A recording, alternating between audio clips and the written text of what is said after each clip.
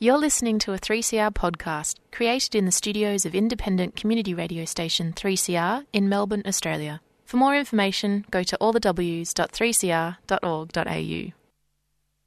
And a very warm welcome back to Solidarity Breakfast. A left response to the major developments in capitalism. What they trade in is not wheat. They trade in famine. A little dose of revolutionary optimism. I think it's really important to sort of express solidarity globally. It really is a deal by corporations, for corporations. The union forever defending our rights. Down with the black leg. If you think the ABC's left wing, don't listen to this program. Solidarity Breakfast, 7:30 to 9am Saturdays, 3CR 8:55am, streaming and 3CR digital, podcast or audio on demand. And of course, the website solidaritybreakfast.org.au. Solidarity forever. Good morning, everybody. Good morning. Yes, hello, Jordan. How are you? Yeah, going really well, actually. Pretty geared up for what's going to be my first week of teaching. So, hey, finally. Yeah. That's great. That's really nice. Yeah, and I'll have to see how things go in continuing my presence here. But I'll still be a big part of it, absolutely, because I'm still a member of my union and happy to contribute always. So, yeah. Fantastic. We'll see how things go. Yeah, that would be great. We look forward to your future contributions. Absolutely. On Solidarity Breakfast here on 3CR. We've enjoyed immensely having you in the studio, and there's been lots of positive feedback about your performance. So there you go. Well, that's very flattering. I'm only here because I love it, as with all volunteering. So yeah. On Solidarity Breakfast this morning, we've got a variety of things. Upcoming is a couple of speeches around May Day, which reflected the broad church that was brought to May Day celebrations and issues that different people wanted to present to as part of the cauldron of working class conversation. So we're going to hear from John Montero about WikiLeaks. Yep. So Joe Montero is from Melbourne for WikiLeaks, which has obviously been we've talked about Assange a lot on Solidarity Breakfast, but it really reinforces why it is union business. So that's really important. And then we've got Shin Yi Mong. I hope I pronounced that right. She's from the Myanmar Victoria Youth. So, the Myanmar...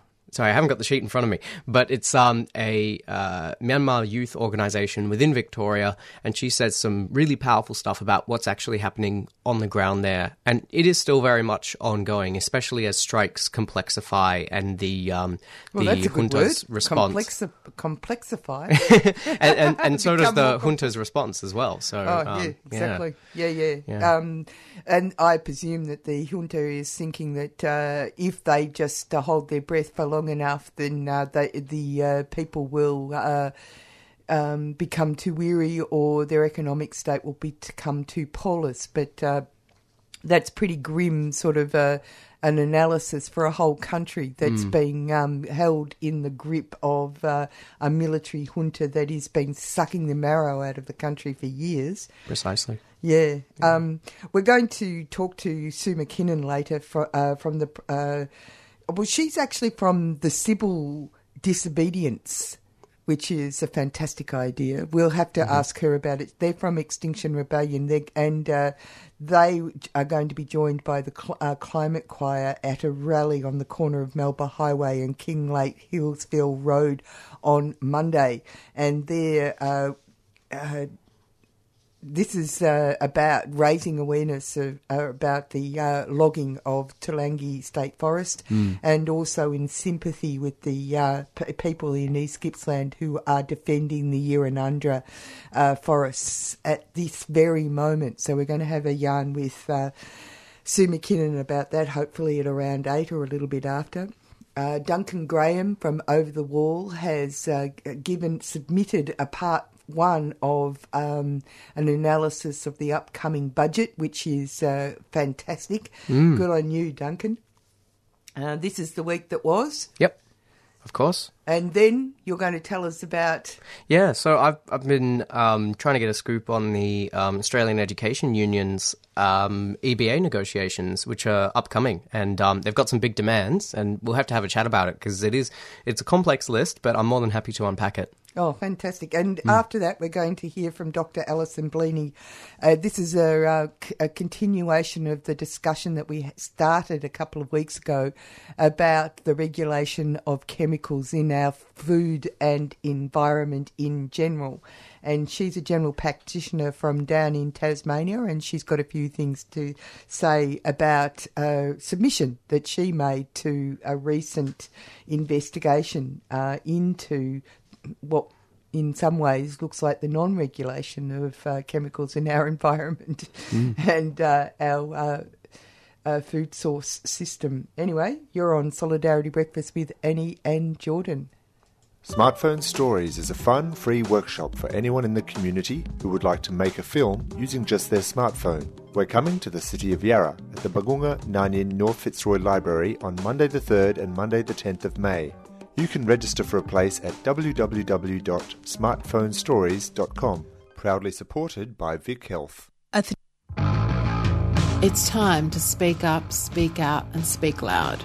From an idea born on a park bench outside Liberal Party headquarters, where hundreds of women told their stories of sexual violence, introducing Feminist Fridays. Join our open speaking circle to tell your story any way you want. A poem, a speech or a dance. You can even yell it out in the direction of Parliament House because that's where we'll be, on the steps. Feminist Fridays, starting Friday the 30th of April at 12 p.m. Join us. It's time to unite, heal and take back our power. Feminist Fridays isn't just a protest. We are a non-hierarchical collective ready to destroy the patriarchy, starting with your voice. This event is taking place on stolen Wurundjeri land, and voices of First Nations people are prioritised. Hosted by Loud, Angry and Not Sorry. A 3CR supporter.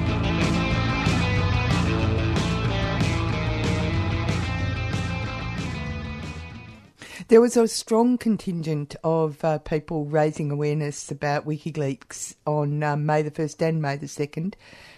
Actually, there was people talking about the ABC too, the crushing of the ABC. Absolutely interrelated. Absolutely. Yeah, of course.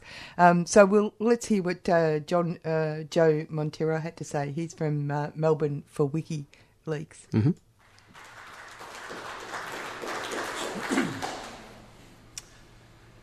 Where do I start?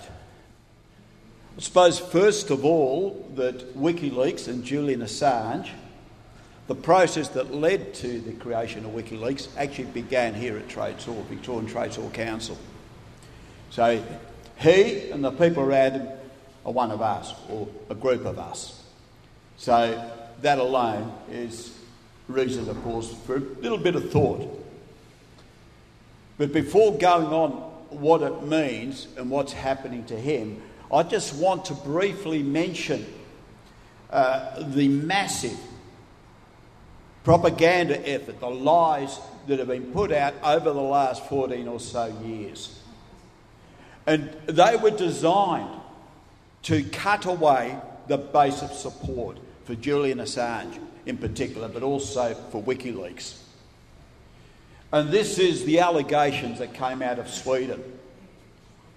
So, day in, day out, it was put out that Julian Assange is a sexual predator. The evidence has come out, this was a setup from beginning to finish. And it got to the point where the Swedish authorities had no case, they had to give it up. That's not what it was about. Matter of fact, Julian was quite prepared to talk with the police, anyone else, about the allegations. But at the end of the day, when he was in London and he got the OK from the Swedish authorities to go there, he was tipped off that there was an arrangement between the Swedish government and the government of the United States to extradite him from Sweden, not to face charges in Sweden. So he didn't go, he ended up at the Ecuadorian embassy. The problem has been for a while that the lies have affected many of us, many within our circle, who started saying, we shouldn't be supporting that bloke who's a sexual predator. Right, there were other things that were said about him. He's mad and he's this and he's that, right? All this stuff was carefully calculated. And I'll tell you who was at the centre of it, Rupert Murdoch. And one thing which I suggest, I'll plead to everyone is, while we attack the monopoly control Rupert Murdoch, let's not believe what the rubbish that's printed by his media empire. So, having said that, why was Julian Assange attacked? Well, for a couple of reasons. One is he and WikiLeaks exposed the level of corruption in country after country, including the United States, UK and Australia, including Venezuela before, what was going on there, and many other countries, that involved the big owners of big corporations, politicians, high-ranking officials, military people. The millions of documents that came out were evidence that all this was going on, let alone the scale of tax dodging. So these are very powerful people. They're the people who are in control of things. And he stood on their toes, and they were determined to shut him up. And they still are. So that's what's going on there. But it's also more than this. Because particularly in the United States, the dominant power since World War II, controlling the economies of nations, the global economy set up through Bretton Woods, the World Bank, the IMF and the other institutions to control the financial system on a global scale. It's starting to unravel.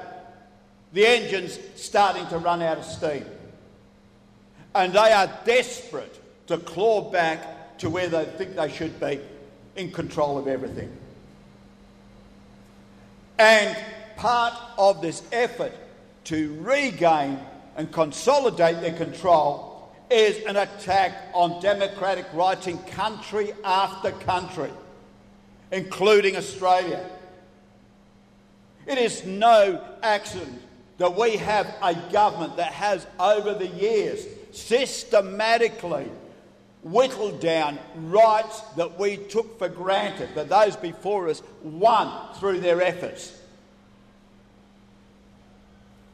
Some of these are,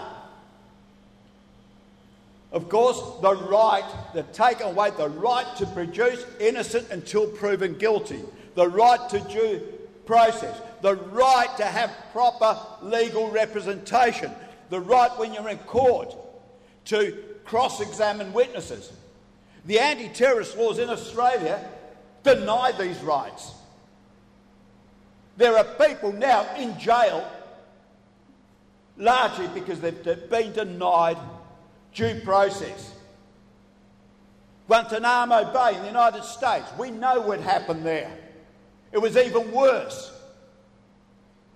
The United States has also set about a process, and they're saying this, they're quite open about it, that American law should be the law of the world. In other words, if they don't like you and you do something according to their statutes, in Australia, could be in Alaska, you could be in Antarctica, that you are liable to be arrested and dragged over to the United States for trial. That's what they want to cement in. And this is a test case for that. Of course, this international American law doesn't apply to them, though. It applies to everyone else. They want to shut the voice of independent journalists who do investigative journalism. There's less and less, if you notice, there's less and less each year of that.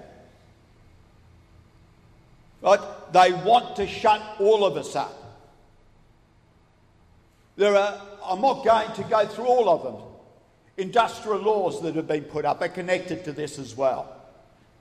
Because the bottom line is always behind everything that's going on.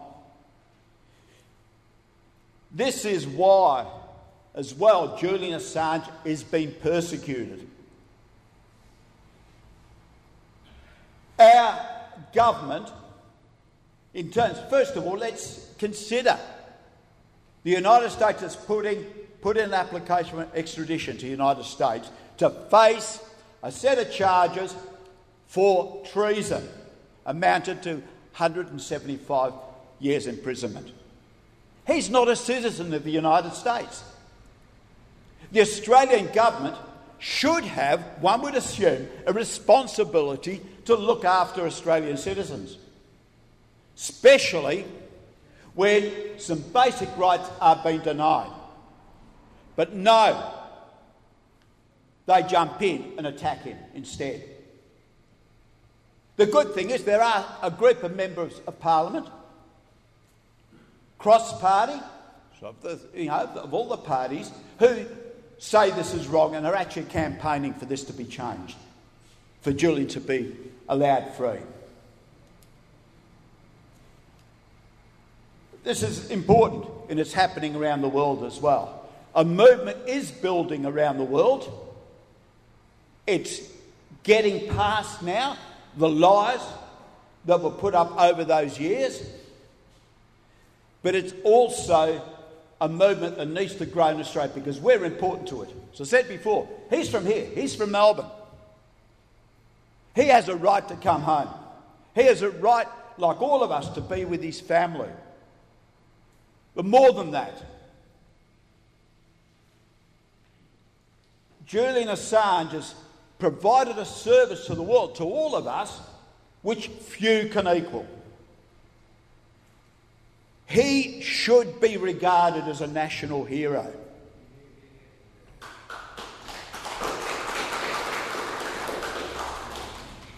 And mark my words, he will be eventually. What's going on right now?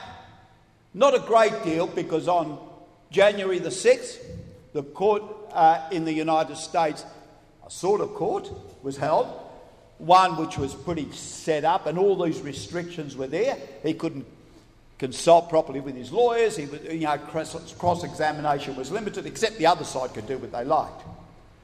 And the judge agreed with them all the time, even before they said it. But public opinion around the world rose to the extent where they wanted a temporary escape. So they used an excuse about the state of his health, that he could commit suicide or something. And it was a time-buying exercise, because they were also waiting for the presidential elections there. Joe Biden became the president, as we all know, and quickly continued on the same policy. There's been no change with a change of administration in Washington. They have lodged an appeal. They're hoping Julian will get sicker and sicker, and they can drag it out long enough, he will die. He is still 2 years for no crime. He's been locked up in Belmarsh prison, spending 21 hours a day, over 2 years, for 2 whole years, in solitary confinement. Nils Melzer, the rapporteur of the United Nations, investigated the case, called this, and he's had some experience around the world, the worst case, the most disturbing case of torture he's ever seen. Not only because of Julian Assange, but the implications. So we need to stand up for Julian, because if we don't, we're not only letting him down and WikiLeaks down, we're letting ourselves down. Because if they get away with what they're doing to him, we're next. Thank you. Yo, peace. This is Rod Stars. What up? This is G1. This is DJ Illinois. And together we are Rebel Diaz. And whenever we out here, we listen to 8:55 a.m. 3CRD Digital, 3cr.org.au. You already know what it is. Free Radical Radio, let's go. 3CR. The Commons Social Change Library is an online collection of educational resources for those campaigning for social change. It collects, curates and distributes the key lessons and resources of progressive movements around Australia and across the globe. The library includes over 500 resources covering campaign strategy, community organising, activist history, digital campaigning, diversity and inclusion, and much, much more. It's free to access the library, so check out the collection at www.commonslibrary.org. The Commons Social Change Library is a 3CR supporter.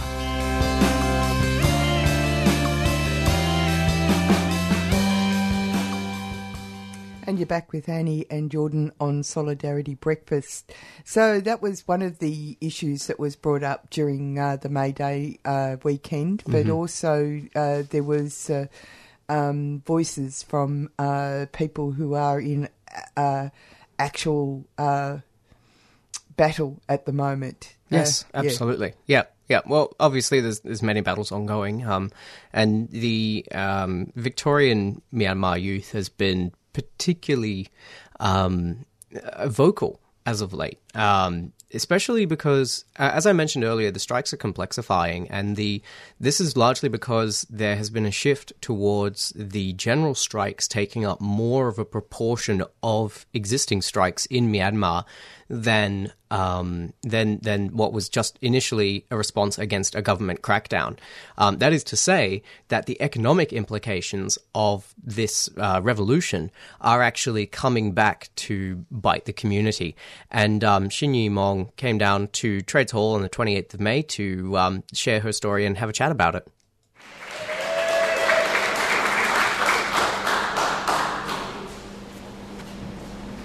Hello, everyone. First of all, I would like to say thank you for giving me a chance to come and speak here tonight. I'm Shin, and I'm representing Myanmar, my country, as a member of Victorian Myanmar Youth Society. You guys must have seen on the news about the political issues happening in our country. It's really horrible. And as a Myanmar citizen, the 1st of February 2021 was the day our dreams and hopes become uncertain because of the military intervention. Military has seized the control from our elected government, which is the total disrespect of our votes. And the fact that the military is back in charge and then declared a year-long state of the emergency is the total nightmare for us. We have lived under their control and their surplus for more than 50 years, and we lost our rights and our economy status, and then the social standards of the citizens has been downfall within these years under their control. And ethnic minorities has been suppressed, and now the military is trying to control us back again, in this way again. There has been an inequality in education and economies. Some youths from the rural areas, our ethnic youths cannot get the education, while the children of the military people are studying in the world top-ranked universities, and they're living, working, and studying very well. And many youths from the ethnic minority groups has to access their education from the monastery or the IDP camps, not like the youth from Australia, and even like us. And as of today, more than 700 people were killed by the military. They are total terrorists, of course. Most of them are youth under 25 years old. Just because of their protesting peacefully, unarmed, they were killed by these terrorists. As of today, the youth protester are detained by the military junta, and we still don't know some of these students' location. And these are the future of our country. These are the youths like us. And since February, there were many protests with the seas of people in every region of our country, Myanmar. And yes, the youths like us, we are even protesting in other countries, like in Australia. Protesters included like teachers, lawyers, and workers, like you guys. And there is a movement which is the civil disobedient movement. And it's the only way to counterattack the illegitimate government, the military. Thousands of protesters have been arrested, tortured, and some were even killed because of their brutal acts, the military's brutal acts in the jail.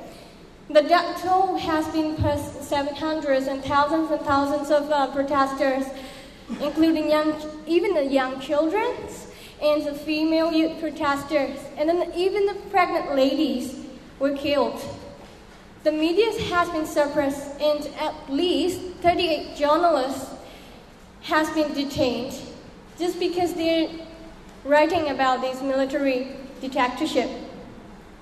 We as the Myanmar citizens can only rely on the social media to spread the news, spread these brutal acts and the information, but they block the civilian access to the social media. And the national media has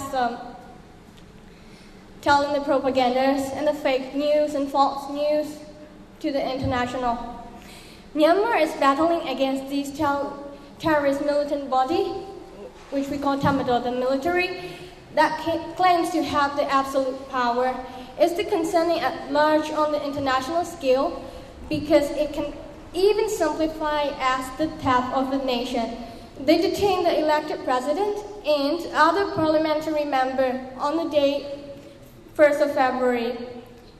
And following that day, the civilian bodies expressed their anger for disrespecting their votes.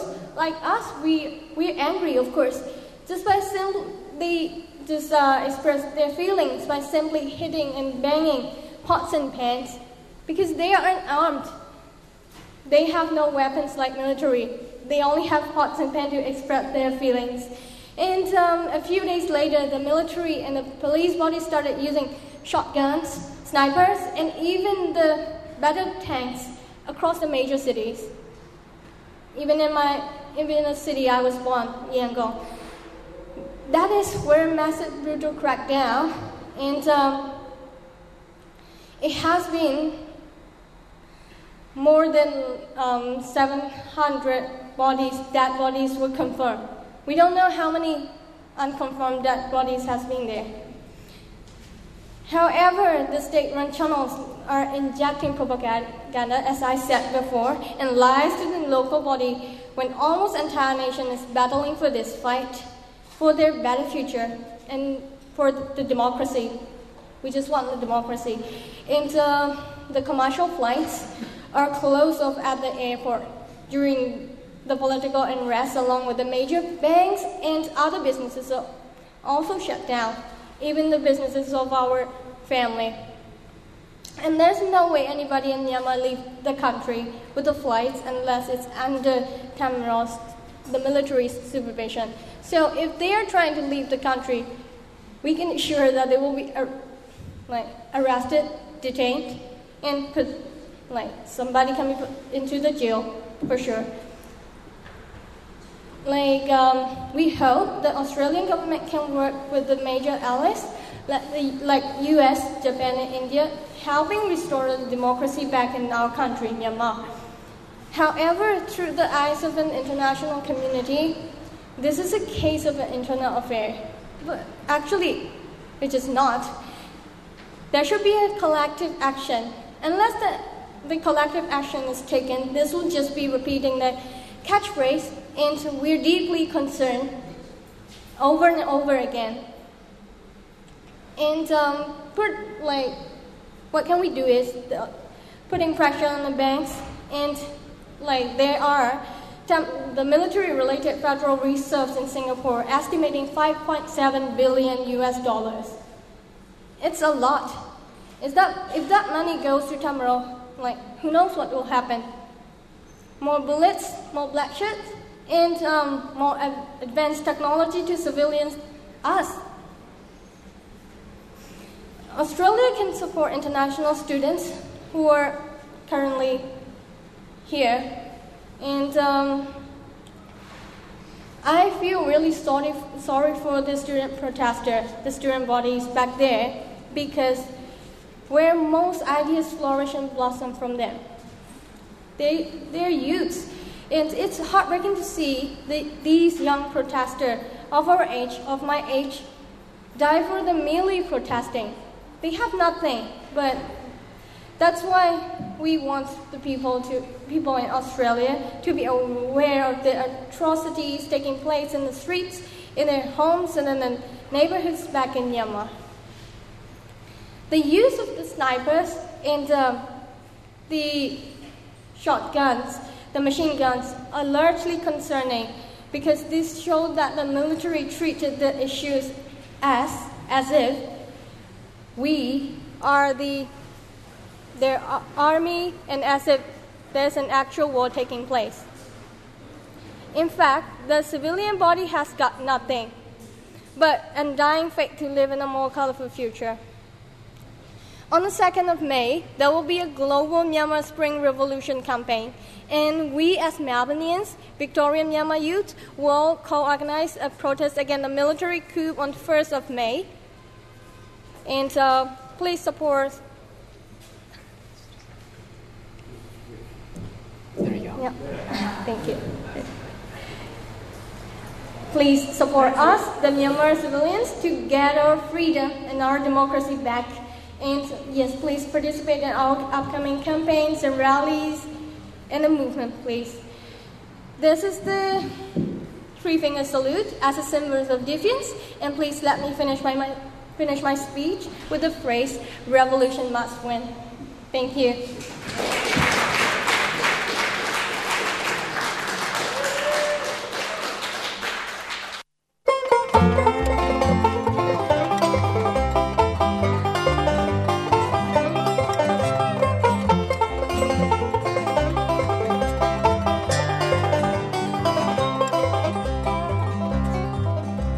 Conditions, they are bad, and some of you are sad. You cannot see your enemy, the class that lives in luxury. You working men are poor, will be forevermore. As long as you permit the few to guide your destiny, shall we still be slaves and work for wages?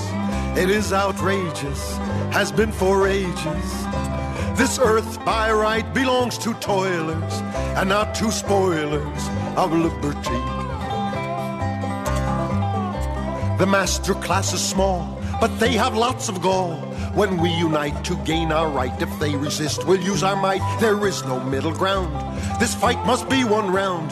To victory for liberty, our class is marching on. Shall we still be slaves and work for wages? It is outrageous, has been for ages. This earth by right belongs to toilers and not to spoilers of liberty.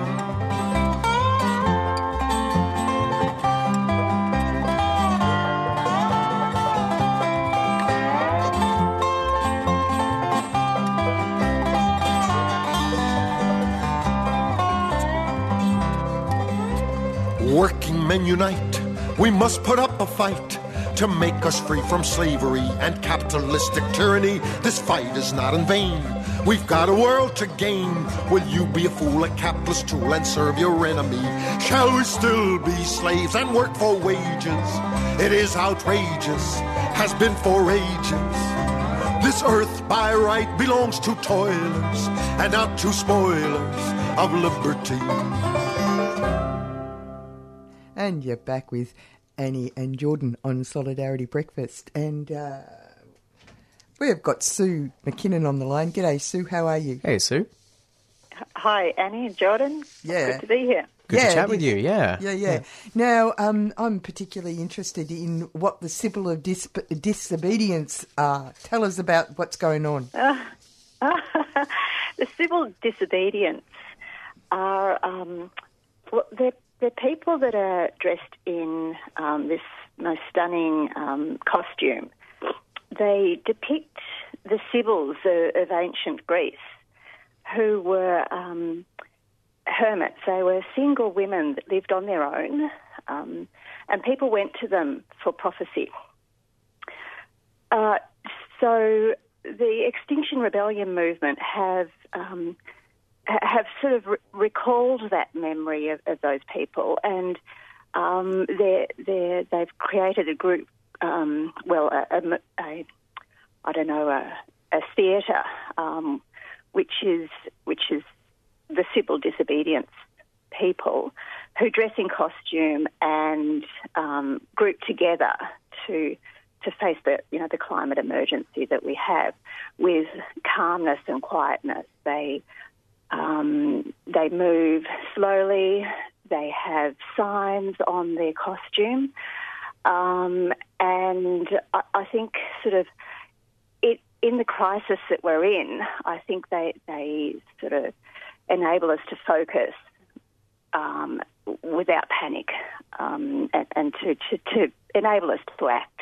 Yeah, doing nothing risks everything. Act now. That's one of the signs on one of the costumes that I saw, and that really struck home to me. And another one was Extinction or Rebellion, and that's what we're facing.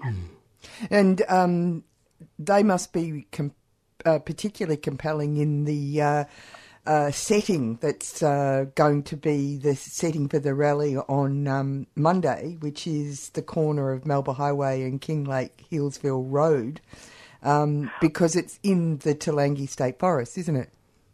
Yes, well, they're going to be stunning there, but what we're doing is we'll rally there for an hour, and then we're going to convoy just a few kilometres up the road, park there in the forest, and we're going to go walk about 1.5 kilometres up along the road, and it will be a very interesting walk. That the civils do look. We've had them there before, and that's where you saw the photo on the rally poster.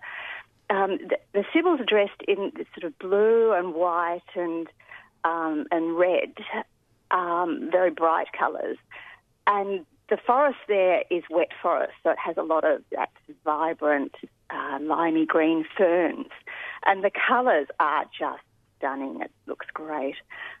So we'll be marching along the forest road from about 11:30.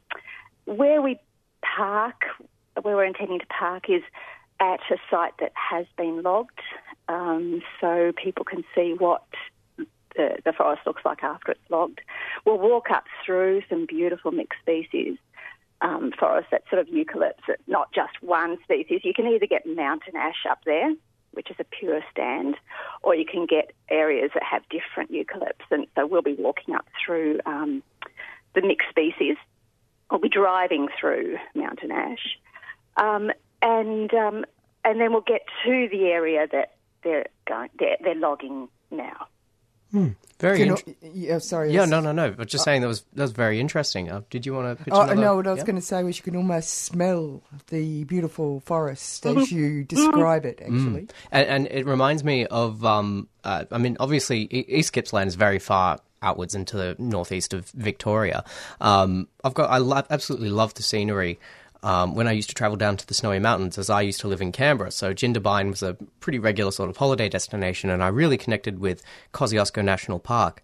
I'm kind of curious, do you connect much with XR groups across the other side of the border in New South Wales, or is it mostly more of a local organisation as opposed to big state groups meeting up with each other and organising big events?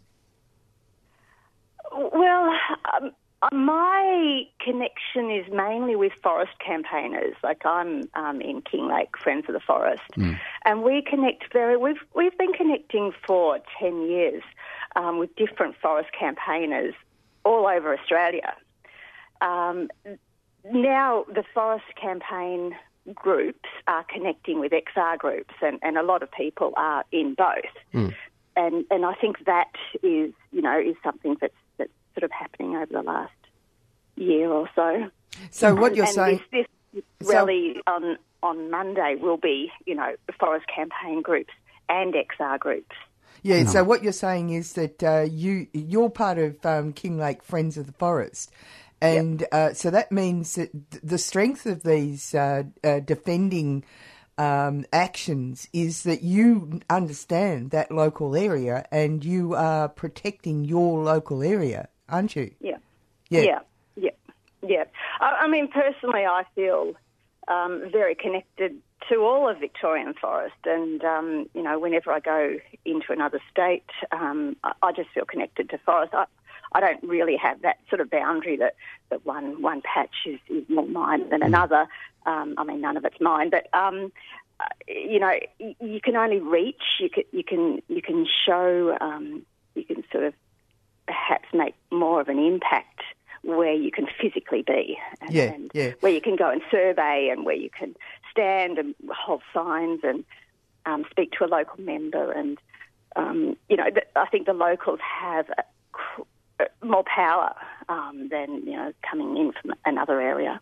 Yeah, well, it's interesting because really what you're talking about is the announcement that was made in before pre-COVID that the Victorian government stood up and said that it was going to stop native forest logging, and under the auspices of Vic Forests, right?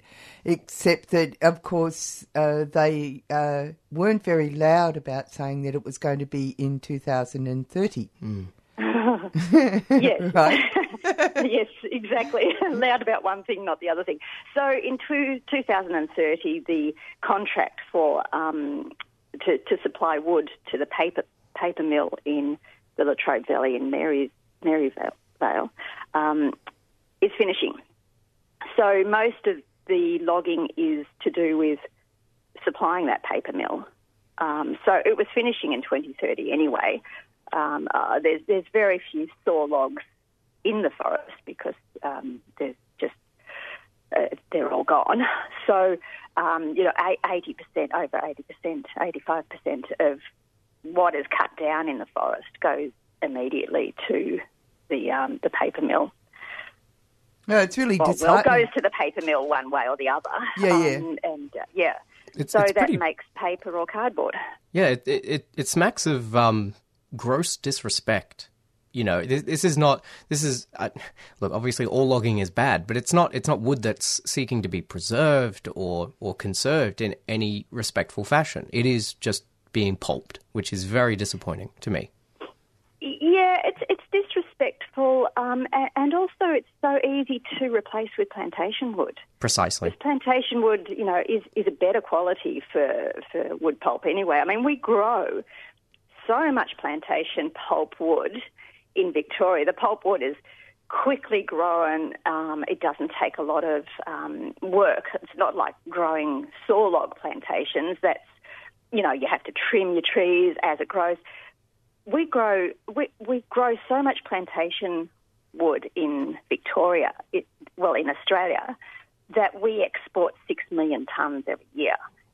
So we can easily turn around, stop some of that export and ship it to, truck it to Maryvale to replace the native forest that we cut down. Well said. Easily. I mean, most of that wood, that plantation wood, is in Victoria anyway, so it's not even a hard ask. It's such a low-growing fruit to stop the native forest.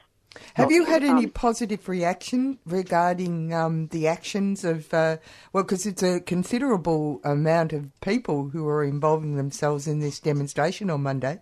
So you've got the Kinglake Friends of the Forest, Protect Warburton Rangers, Echo Shout, Melbourne Climate Choir, Knitting Nanas of Tulangi, Extinction Rebellion Port Phillip, right? So it's not like...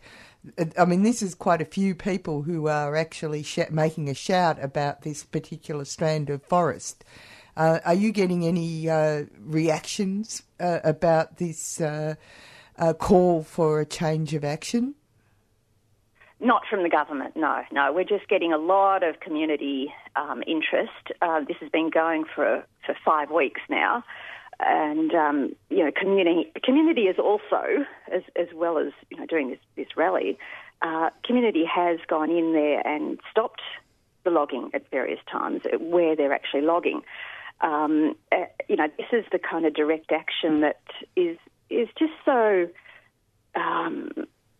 new to people out here. We just, people we're in regional towns. We're not sort of standing beside marches and things that go through the city all the time. This is extreme action, and this is to the point. That's the point where we've got to out here, and this is an area that was burnt. We were surrounded in fire in 2009, except for Toolangi. Now, Toolangi was the green hole in the donut. It was wet forest, and it didn't burn. So the loggers moved in there before the people were even allowed back in the town. Oh my and gosh. so that's why we're so connected with Errinundra, because we're a lot of us feel that we want to be up there in Errinundra because we know their pain. They're surrounded in black forest. They've got this one small area of refuge in the Errinundra Plateau, and the loggers are moving in. It's so cruel. It's so disrespectful to the forest and the wildlife, but also the community that's in pain. But it's such a long way out there. So we wanted to do this protest and rally in solidarity with the community that is camped and blockading in Errinundra now. So tell our listeners where and when. The rally, it's 10 a.m. on Monday the 10th, so that's next Monday. We'll meet at the corner of Melba Highway and Kinglake Hillsville Road. We'll stay there for about an hour, then we'll convoy on to into the Toolangi Forest, and we'll march up there. The whole rally and march will finish about 2 p.m. And it's going to be sensational, vibrant, and we really look forward to seeing people out in the forest, and I think they'll have a great time. We'll have Melbourne Climate Choir singing and music that will be appropriate to the beautiful movement and theatre of the Civils. It's going to be great. Thanks, Sue. Thank you. You're listening to 3CR 855 AM, the voice of the community. Hello, I'm Duncan Graham, and this is Over the Wall. Today, we begin our annual federal budget analysis with a prepper. What's likely to be announced next Tuesday? What's already known? And which cans will be kicked down the road into future years?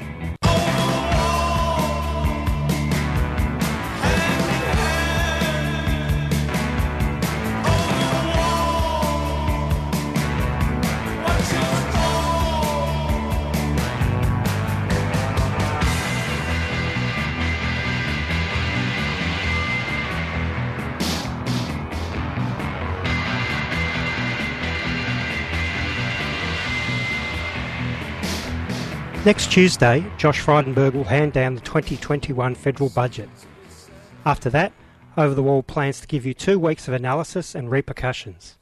This week, I'll look at what's already been announced, what is likely, what's not, and things to watch out for. We'll also look at the budget bottom line going into next Tuesday and the fiscal and monetary machinery that shapes that. Let's begin there. The COVID emergency and the fight against a COVID recession cost the government a few $100 billion last year. The government decided it had to go into record deficit to fund all that, and as usual, issued hundreds of billions of dollars worth of bonds to finance it. In essence, these bonds are loan requests. They come in 4 main flavours, with 3-year, 5-year, 7-year and 10-year maturities. When an investor buys a bond off the government, let's say a 3-year bond, he, she or it offers to give the government a loan of, let's say, $1,000. Annually or biannually, the government will send back an interest payment. And then, on maturity, after 3 years, the government will buy back the bond with a repayment to the investor of the $1,000 principal.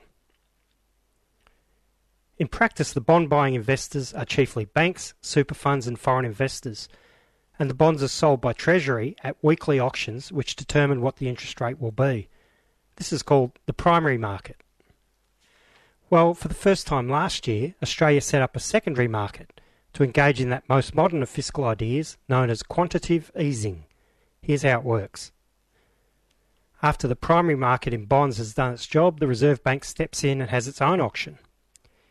It wants to buy a whole lot of these government bonds back from those primary investors, sending out a little more interest in the process.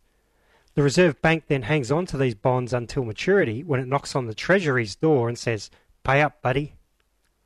The quantitative easing part of the magic is that the money the Reserve Bank uses to fund the bond purchases is what's known as fiat money, or to put it another way, money created digitally out of thin air in an instant. Quantitative easing, or QE, was first innovated by the Japanese government 20 years ago and was picked up in a big way by the United States and Europe in particular to deal with the 2008 credit crunch. China has managed to avoid it completely. So Australia came to QE quite late. So why use QE at all? First off, having the Reserve Bank as a backstop for primary investors helps motivate bond buying in the first place and ensures the budget deficit can be financed. Secondly, siphoning off bond investment from banks and investors loads those businesses with billions of dollars of funds that they can lend out to the private economy, creating stimulus. Thirdly, by allowing the Reserve Bank to vary the mix of bond flavours between short and long term, the danger of recession making inverted bond yields, for example, can be calmed down, and the future of Treasury exposure to the timing of its repayments can be managed better. Fourthly, as used overseas after the 2008 credit crunch, the monetary machinery of central banks had been exhausted as soon as interest rates were reduced to near zero, and the leap to fiscal policy via QE was the only lever they had to pull. This happened in Australia early last year when the Reserve dropped the rate to 0.1%. It's worth pointing out that over the last 12 months, QE has racked up almost $200 billion of bond purchases, a considerable amount of which will mature by 2024 or 2025, when the government will have to repay it to the Reserve Bank. And that's outside of a large bond pool that still sits in the hands of primary investors. It's also worth pointing out that many economists expect the Reserve to pull back on QE in the second half of this year, and to take up only about half of the extra $100 billion allowed for that period. Whilst the federal budget is unlikely to explicitly refer to the Reserve's QE policy, look for any between-the-lines hints on whether the government supports this. So, are there dangers in QE? Sure are. Since its take-up in Japan, government gross debt has risen to 250% of GDP there. Since its take-up in the US about 8 years later, gross debt to GDP has hit 130%. Australia still sits well at a tick over 60%, but we've only just begun. If the US is a model, you can see that QE is a gateway drug. They've had 3 main tranches and recently upped their exposure from $4 trillion to $6 trillion. There's always a temptation to roll over government debt from the maturation of previously issued bonds with a fresh wave of QE, especially if a new financial crisis looms at the wrong time. Connected with this is the rising argument emanating from Bill Mitchell of Newcastle in New South Wales, which is called modern monetary theory. This theory wants the central banks to play in the primary bond market directly, essentially underwriting government debt entirely by fiat money. And it's gaining attention worldwide. It may be just a matter of time before one government or another leaps in. To come back a little to the day-to-day world, let's look at how all this has impacted the housing market. QE meant that the banks, by early this year, had great gobs of money to send out the front door as cheap loans, with about 2% interest attached, mostly on a 3-year fixed rate. At the same time as QE began, the government temporarily relaxed the prudential requirement they had brought in as a result of the Banking Royal Commission. This has meant that banks can lend to borrowers who otherwise would not have met the new requirements in terms of deposits, wages and the like. And on top of that, there's been stimulus to renovate and increased savings due to less discretionary spending on travel and leisure. So the housing bubble has broken out anew. The capital city markets have risen to a level not seen since the Howard days. Auction clearances are above 90%. Median housing prices in Sydney are approaching $1 million. And banks are reporting not only loan applications outstripping their ability to process them, but significant numbers of buyers signing house purchases before they have pre-approval for the loan. This may be a short-term bubble ahead of the reimposition of prudential regulation on July 1st and the projected winding back of QE in the second half of the year, but time will tell. Look in next week's budget for how the government sees this playing out, whether the dangers of a bubble with a lot of over-leveraged players is understood, and how the government chooses to respond. Whilst the housing and building markets go gangbusters, some industries are still struggling.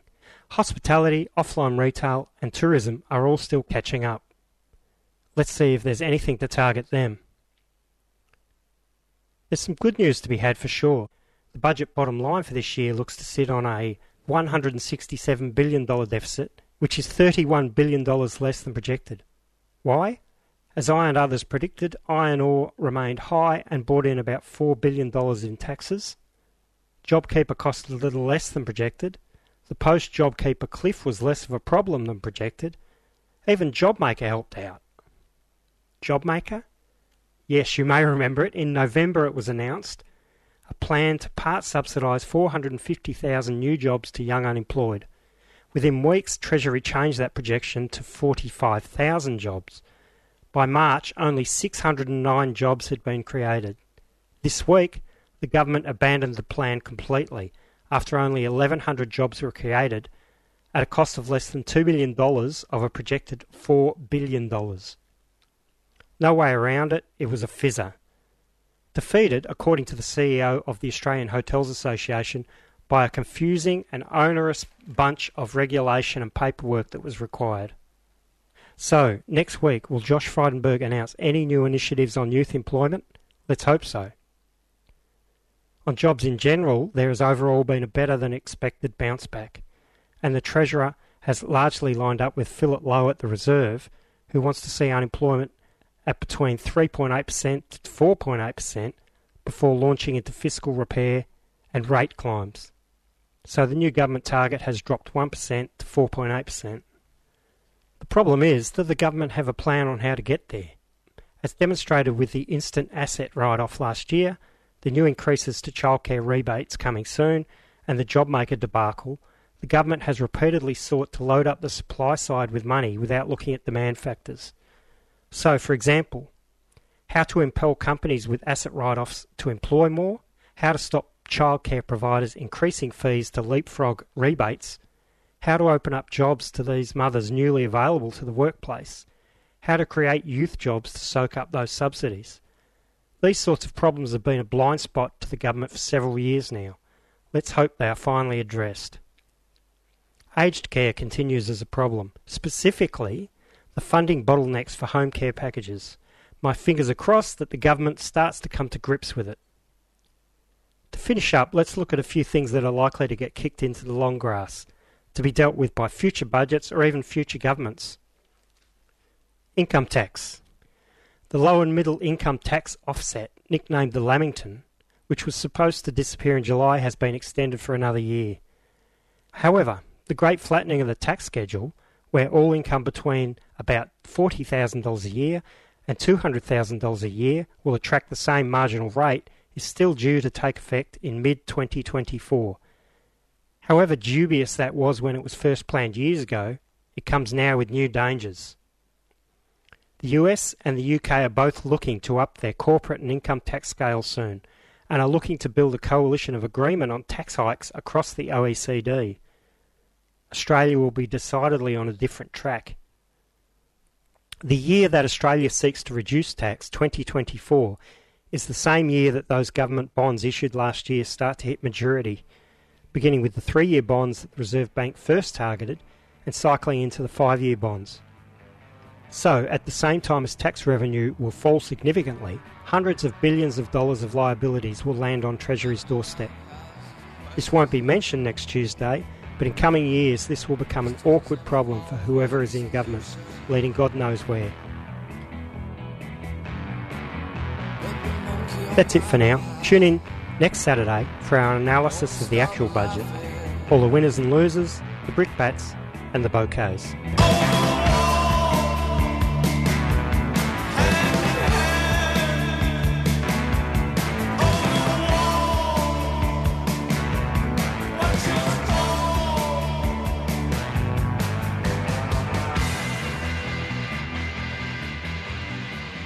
A weak Solidarity Brekkie Team listener when the Pot Calling the Kettle Award to Admiral Michael Rogers, a US of the UN of the US of the world, former National Security Agency director, who said misinformation is one of the greatest threats to democratic governments.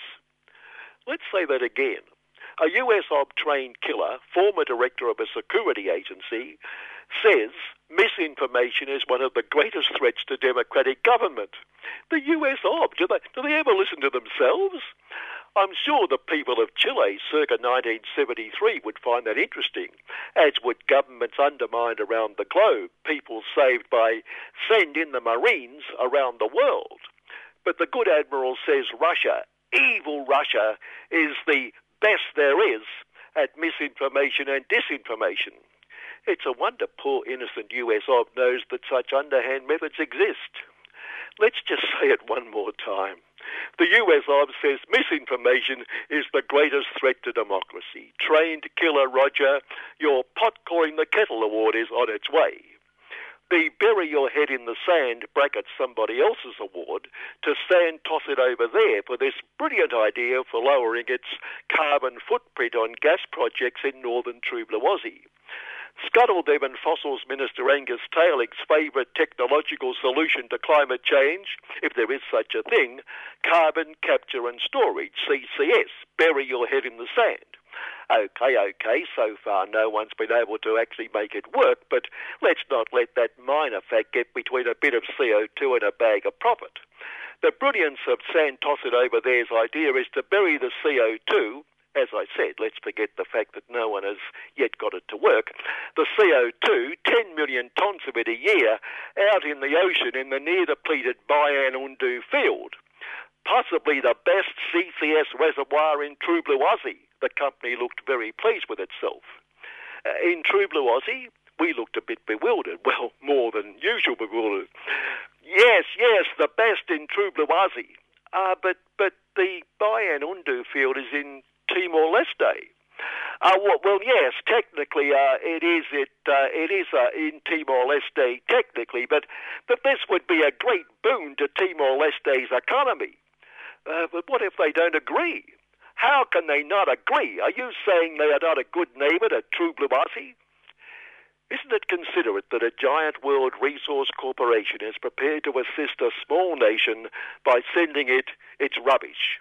What an inspired, altruistic idea. And just to help, Scummo, Angus and the team plan to provide $265 million in the budget for the development of burying your head in the sand. Much more sensible than wasting $265 million on a solution that does not emit CO2 at all.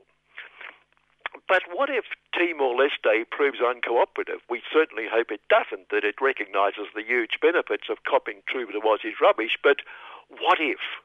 Where's our former minister for going overseas all the time and being a perfectly good little prefect, Alexander, when we need him? He could show us how to plant a bug or two in the Timor-Leste cabinet room and give Santos it over there a bit of an advantage. About 500 k's southeast of the site of this oh-so-generous opportunity for Timor-Leste, thanks to the goodness of Santos it over there and Trublawazi, lies a serious threat to Trublawazi's security. Or we presume so, as Scuttle them and his Minister for Trained Killing and Being Offensive Constable Peter Duffer warn us of the dangers of an evil, evil Chinese company that has leased the port of Darwin. So threatening, Scuttle them and Peter prepared to spend millions of our hard-earned to tear up the lease. So this poses a serious threat to Trublawazi's security, Scuttle them. No, well, not directly, but it poses a serious threat to our very, very close friend, the US of, and the Marines and fleet of trained killer destroyers and other trained-killing state-of-the-art weaponry it has there to protect Trublawazi from any threat, like China. This is not about China. It is about protecting the US of, whose generosity in providing Marines and all that protection we so cherish. Does the US of trained killing weaponry happen to include nuclear-powered vessels, for instance? We asked Constable Duffer. I can't, comment on that, for, security, reasons. Or you have no idea. Oh, never mind.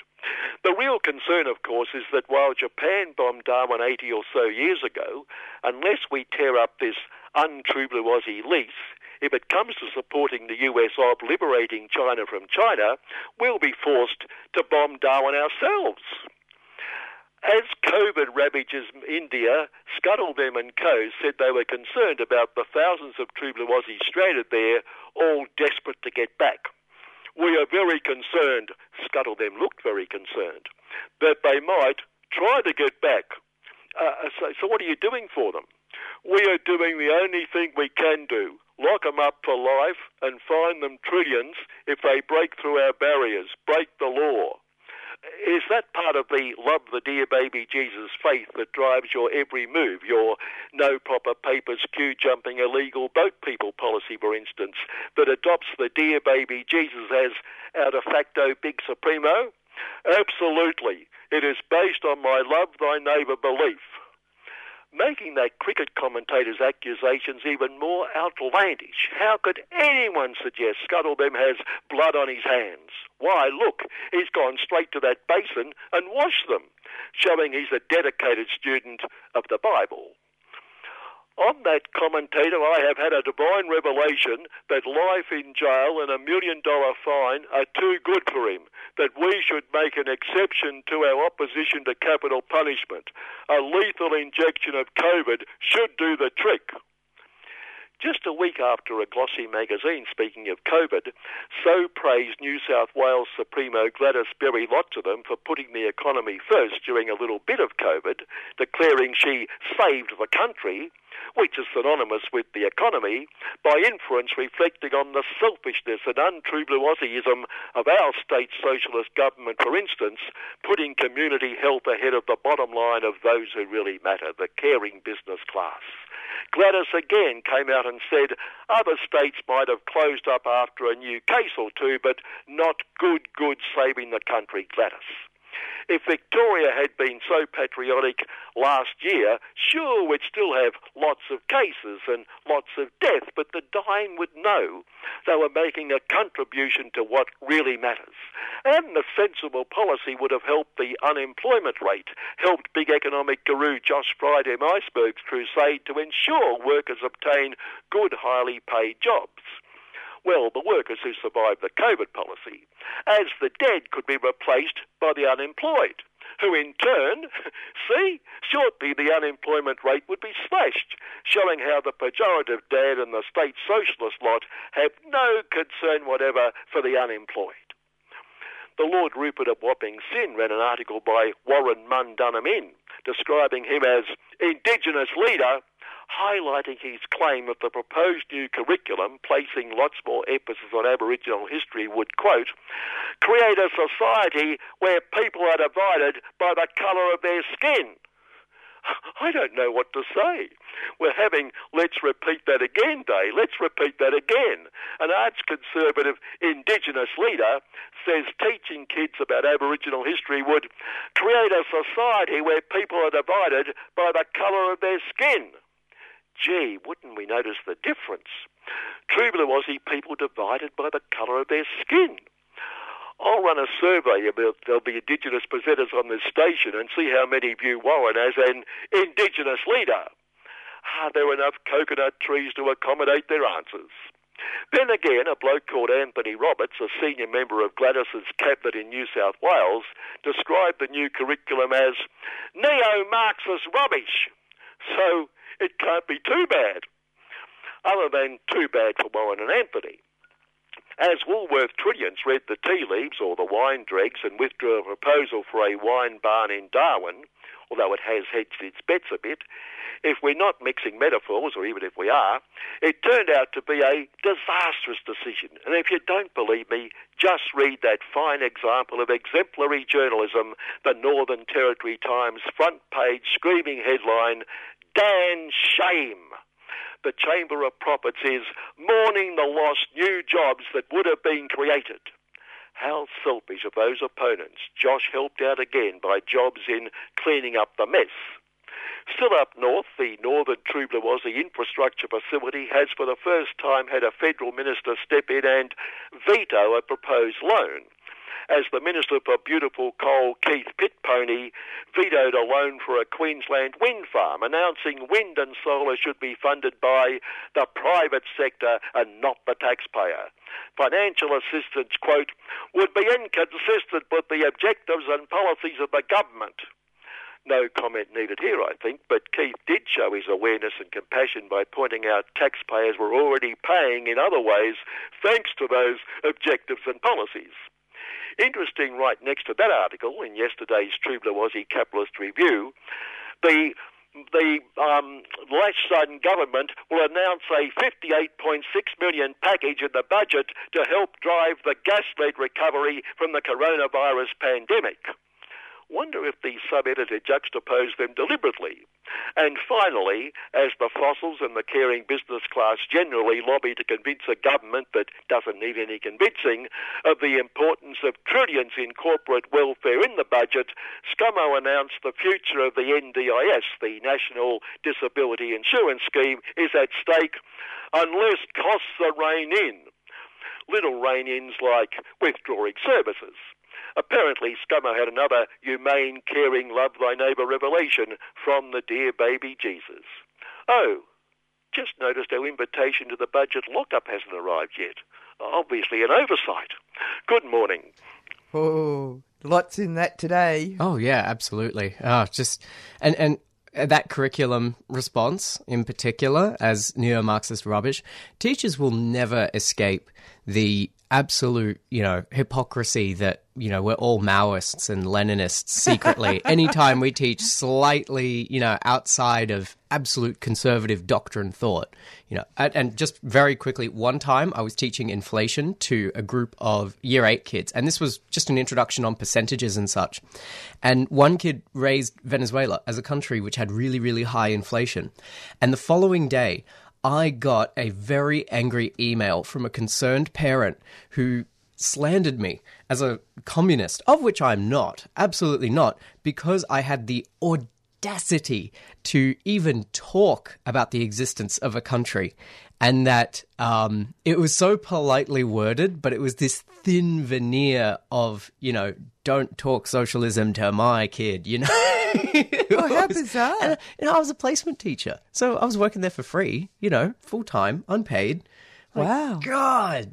Very sensitive, aren't they? And, I was just talking about this country is undergoing this rate of inflation. Yeah. It's very sensitive. It's very practical. Yeah. Well, that actually just exposes how bizarre the right-wing conservative power grouping that manages the world. I've seen some terrible stuff from parents as well, just talking to other teachers. But on that, actually, one thing that I did bring up, sorry to divert this off, but there's actually a reason for why we're talking about education. Oh, absolutely. So I have been doing a bit of snooping around the Australian Education Union, and for the Victorian branch, they're actually approaching their negotiations for their EBA, which is currently ongoing and underway, and it's been so since about late March or so.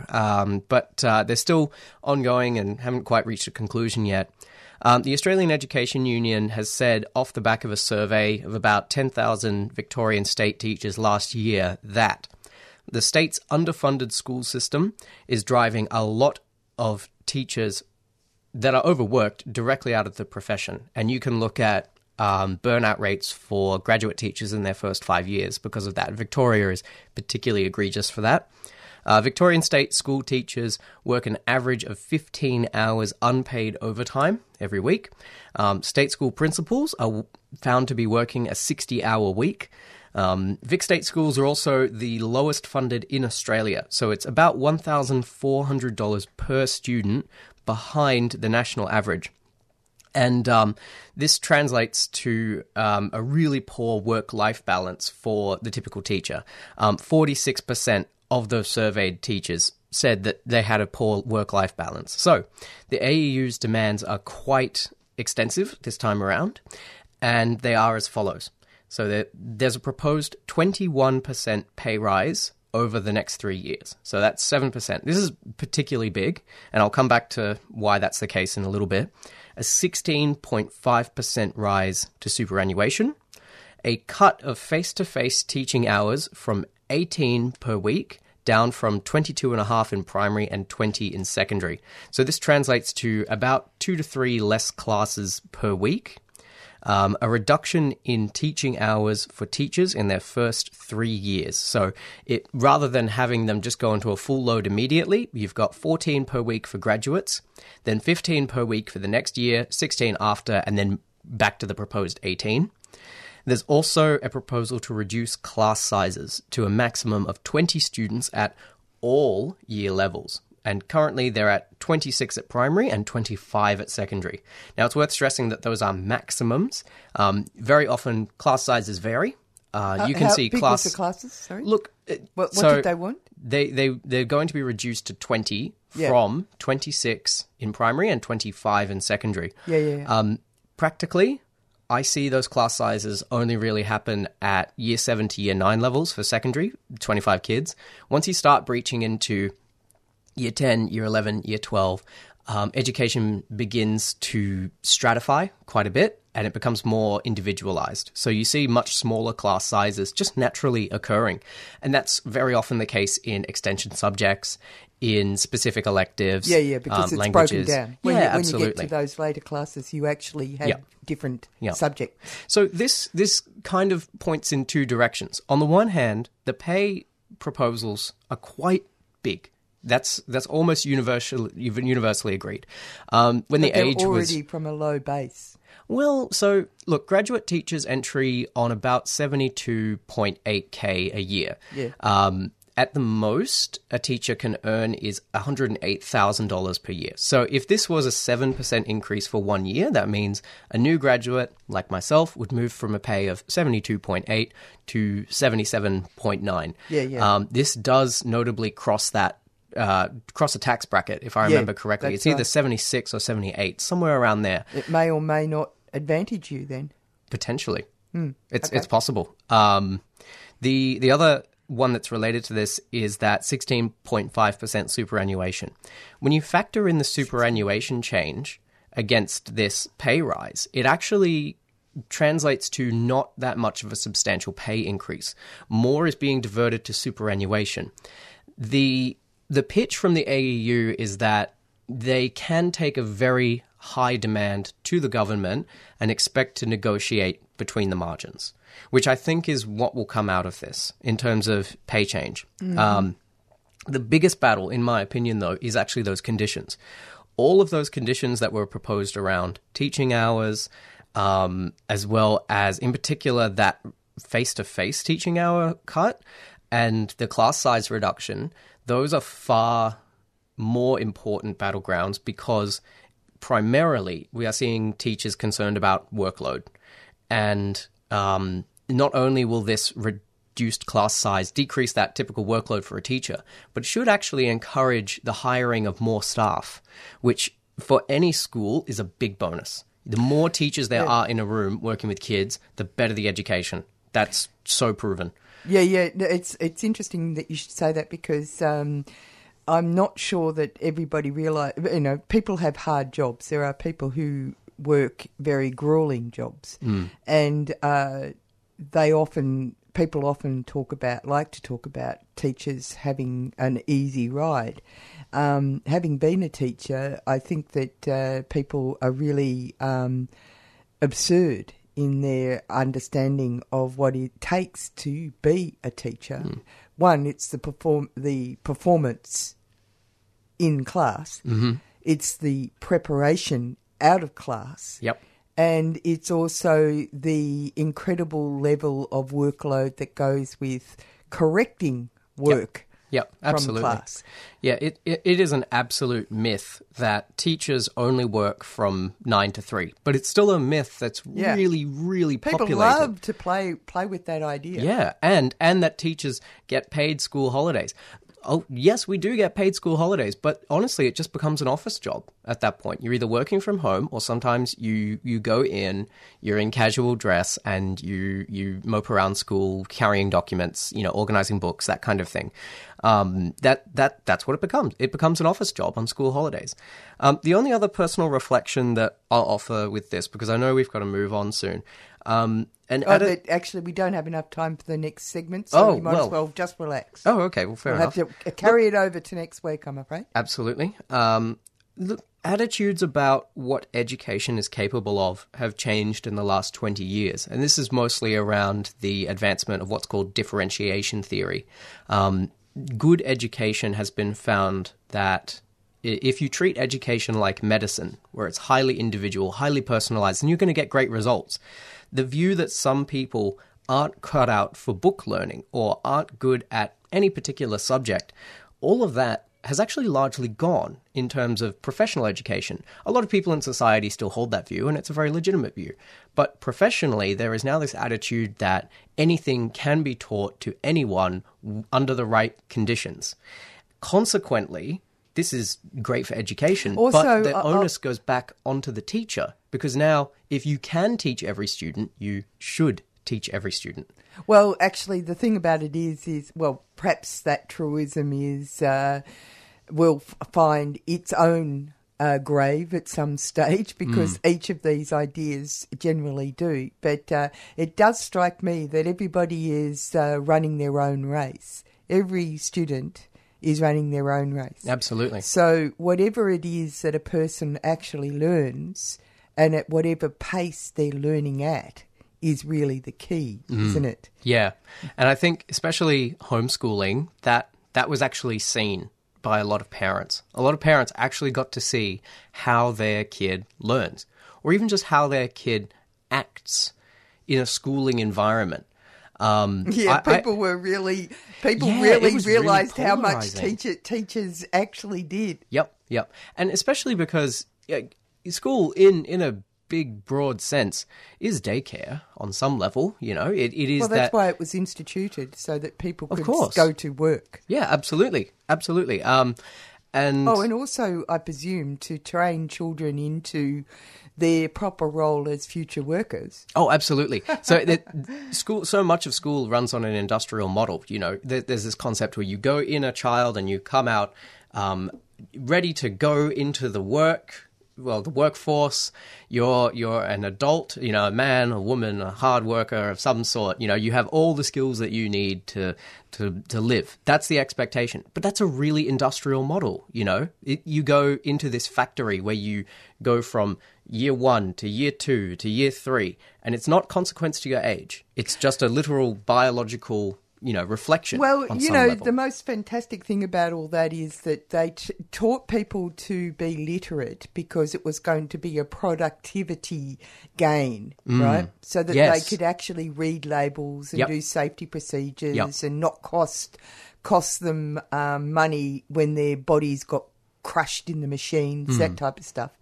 But of course, what it did was open the door to ideas and being able to read. And probably the most fantastic piece of working class history is the Mechanics Institutes, and you'll find Mechanics Institutes right across every country town of Australia. And now they're in the city, they're all converted into other things.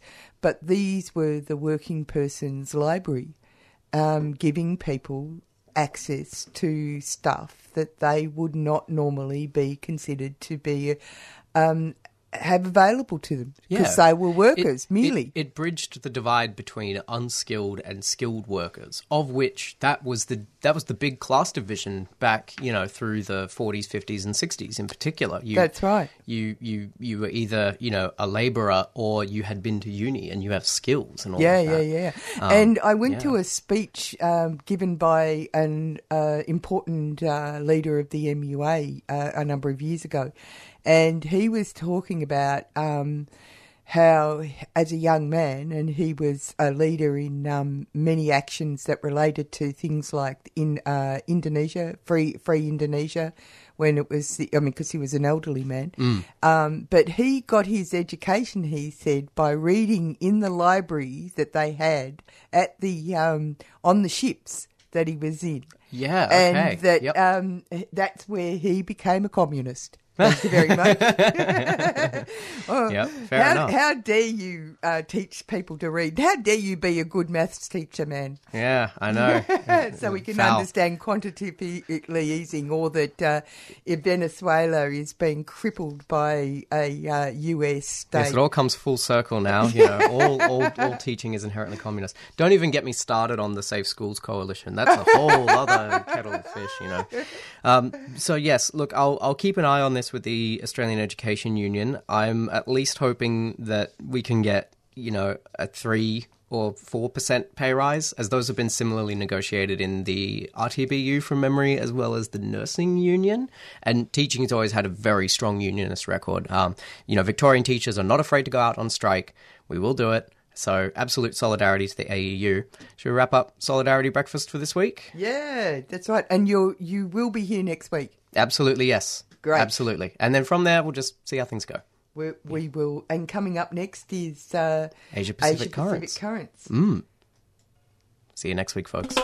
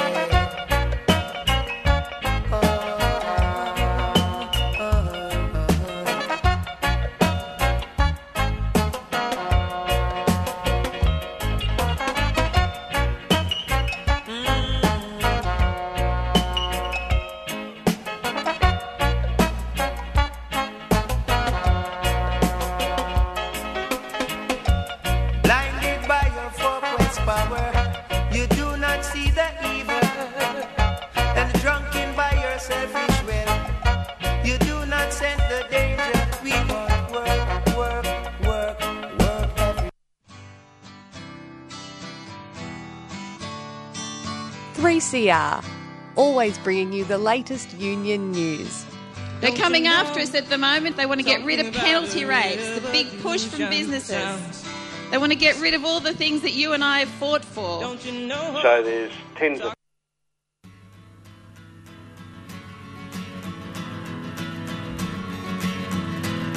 There's a cold rain on the autumn wind, a brother murdered in Sydney town.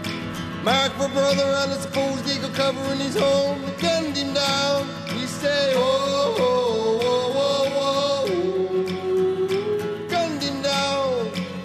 Sad rivers of tears, 200 years in the river of fear. They gunned him down. They took him out at point blank range in his home with his small young son.